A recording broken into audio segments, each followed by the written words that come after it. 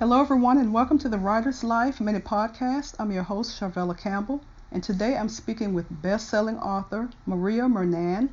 We will discuss her series of novels, writing projects, and some practical marketing strategies for your book.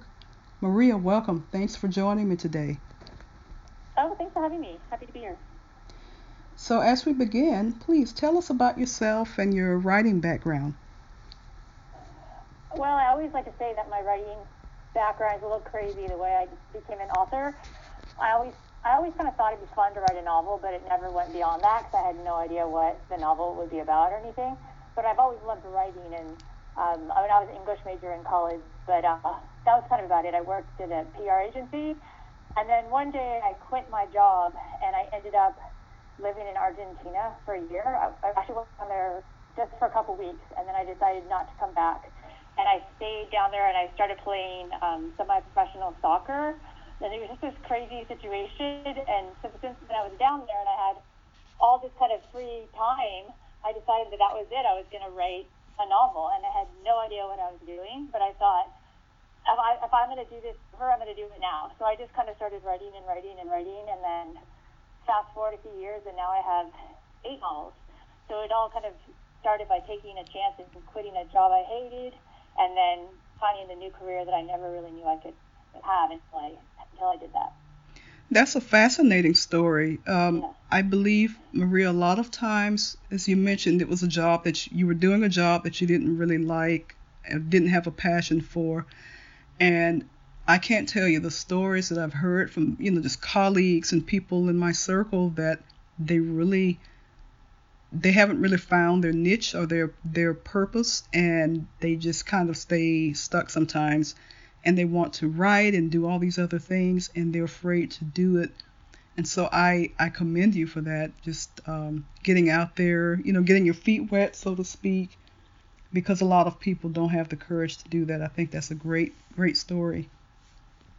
Well, people always wonder how I was able to pack up and move to Argentina for a year, but I would always say I didn't really do that. All I did was I went for 2 weeks, and then I just didn't come back.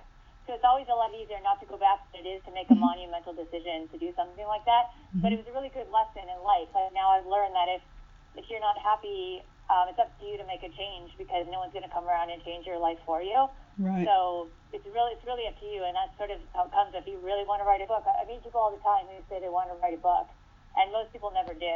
And I just look at them and I say, well, it's up to you. Like, no one's going to write it for you. But if you really want to do it, you can. You just have to sit down and start. And your Waverly Bryson series of novels, that was recognized by Publishers Weekly Review. What inspired that series? Well, so when I said that I always kind of thought I would want to write a book, but I didn't know what it would be about, that was because I just lived in San Francisco, and I was working in PR, and just all these funny things were always happening to me and my friends, and I just always would say, oh, I should put this in a book, I should put this in a book. So when I started writing the book, I thought, all right, I'll write a story about a woman who works in PR in San Francisco. And so I kind of just started sketching out maybe what it would look like. And I kind of thought, I don't know how the whole story would unfold, but I could base it, say if an entire story was maybe A to Z. I kind of had in my head, like, what would happen from, like, A to E. So I just kind of started writing that. And then I just made a big list of funny things that I thought would be interesting to include in the story. And so it was sort of loosely based on my life, but I always say that it was sort of like my life and my life were way more exciting. So Waverly's life is actually really, really exciting. But what I did is I wrote this book, and then when I finished that, I realized that I actually kind of wanted to know what would happen next. So then I wrote another one, and then same thing. Like, I thought, well, I want to know what happens to her next. Then I wrote another one. So I ended up writing 4 novels, and they became increasingly more entirely fiction. Like, the first one was loosely based on me, but certain things in my life would kind of impact how Waverly's life went. But after a while, it became completely made up. But her personality was based on me, and I remember when people say what's the story like, I would say, well, reading one of the books is kind of like listening to me talk for 300 pages. It's in first person, and it's fun. They say most people's first novel is based on themselves, and I'm a classic example of that. I particularly like the concept behind, I think it was the 3rd installment of the series, Honey on Your Mind. Uh-huh. When she steps out on that leap of faith and she goes to a new city, new job, new lifestyle. And I think it in ways we all relate to that, whether it's in a writing career or some life changing event. And you touched on it. What has been just either professionally or personally ways that you felt you were similar to Waverly's experience? I think you touched on it a little bit. Yeah, well, so with Honey on Your Mind, we really decided to move from San Francisco to New York. And in real life, I was moving from San Francisco to New York. And I've learned that you write what you know in terms, especially with geography. So I thought it would be kind of fun to see, Waverly was exploring New York and learning all about it just as I was having that experience for myself. So that's why I decided to uproot her. But the reason I moved to New York was sort of because I mentioned that I learned that lesson about if you're not happy, you need to change your life. So I was not happy in San Francisco when I got back. I was having the hardest time getting the first book. The first Waverly book is called Perfect on Paper. I was having a really hard time getting that published. So I finally just gave up and moved to New York. And I've been here about a month, then I finally got a call from a publisher that they wanted to publish it. So that was kind of like a dream come true, but it was another just example of how you have to just sort of take your life in your own hands because, if you're not happy, it's up to you to change it. So that's why Waverly and I both moved to New York. And I love the fact that there's such a connection to the characters.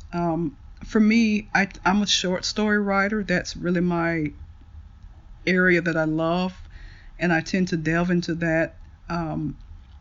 When I write these different characters, it's as though I can tell the ones that really resonate more with me because I'll go back and I'll read that story over and over again, and it's like, well, I wrote it, but if I read it again, it's as though I can see it from a different angle, and I connect with that character all over again. So it seems like you have that experience. Like you mentioned, you write one book and then you'd say, well, I want to see what happened with Waverly, and then you'll write another.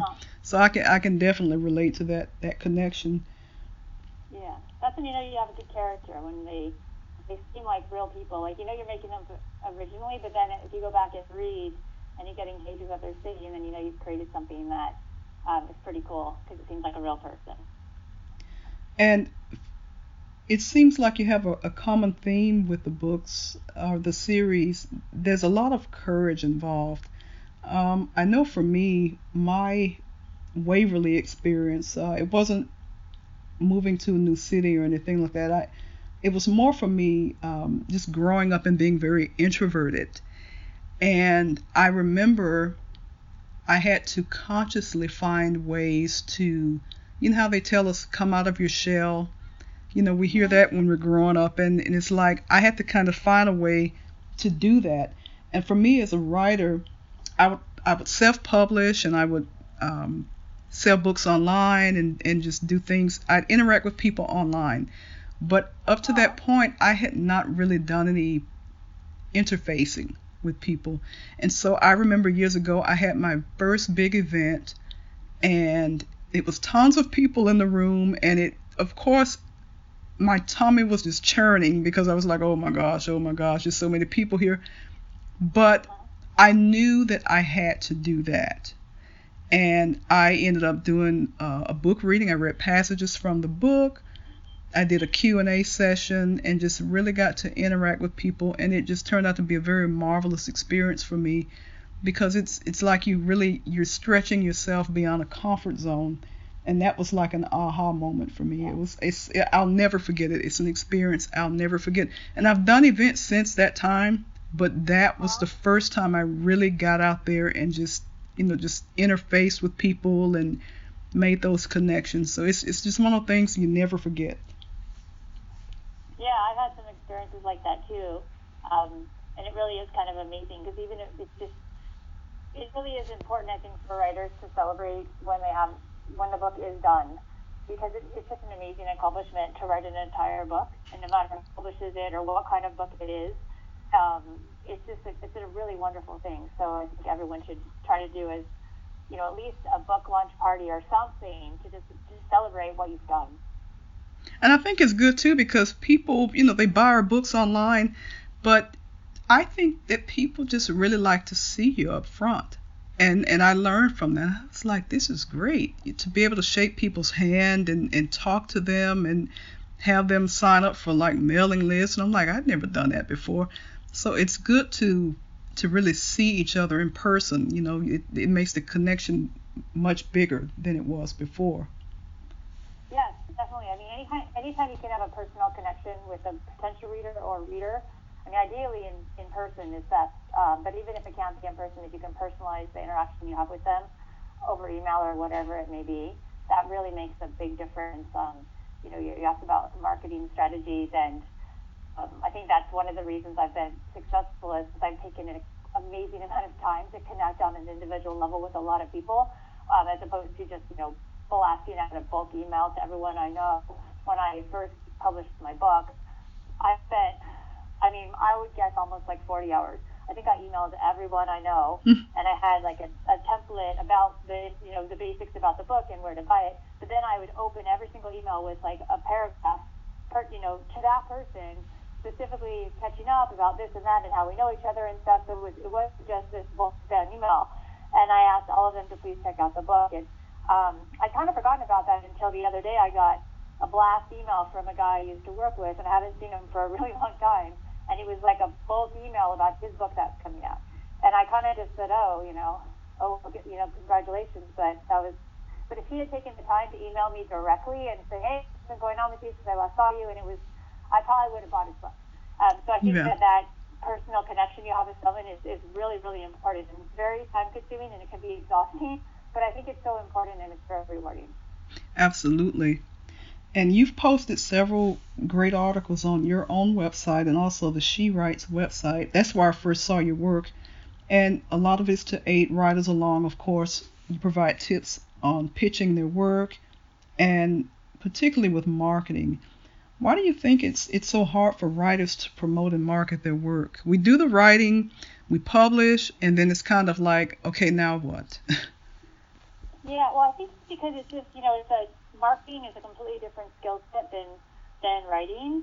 And so it's almost like a foreign language to a lot of people who maybe have written a really interesting book, but they have no idea what to do to get the word out there, and it's just completely foreign to them. And so I feel for those people. I feel very fortunate because my background is in PR and marketing. So I kind of think in creative ways about how to reach a target audience. But for someone who doesn't even know what a target audience or what marketing involves at all, it can be overwhelming, and so they just do nothing. So I just think, my book's available on Amazon, that's all, let's just cross our fingers. But that doesn't really work. So it's kind of like a necessary evil. And that's, I think, why I tried to share a lot of tips, because I know it just doesn't come naturally for a lot of people. And also it doesn't come naturally for the people who do like your book.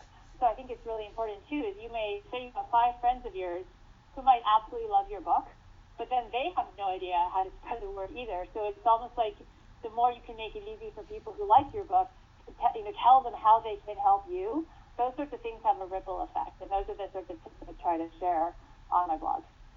That's important. You mentioned show people how to help us. And I know that I think one of the things, at least I went through this early on when I first started self-publishing, I had to get it in my mind that you're good at what you do.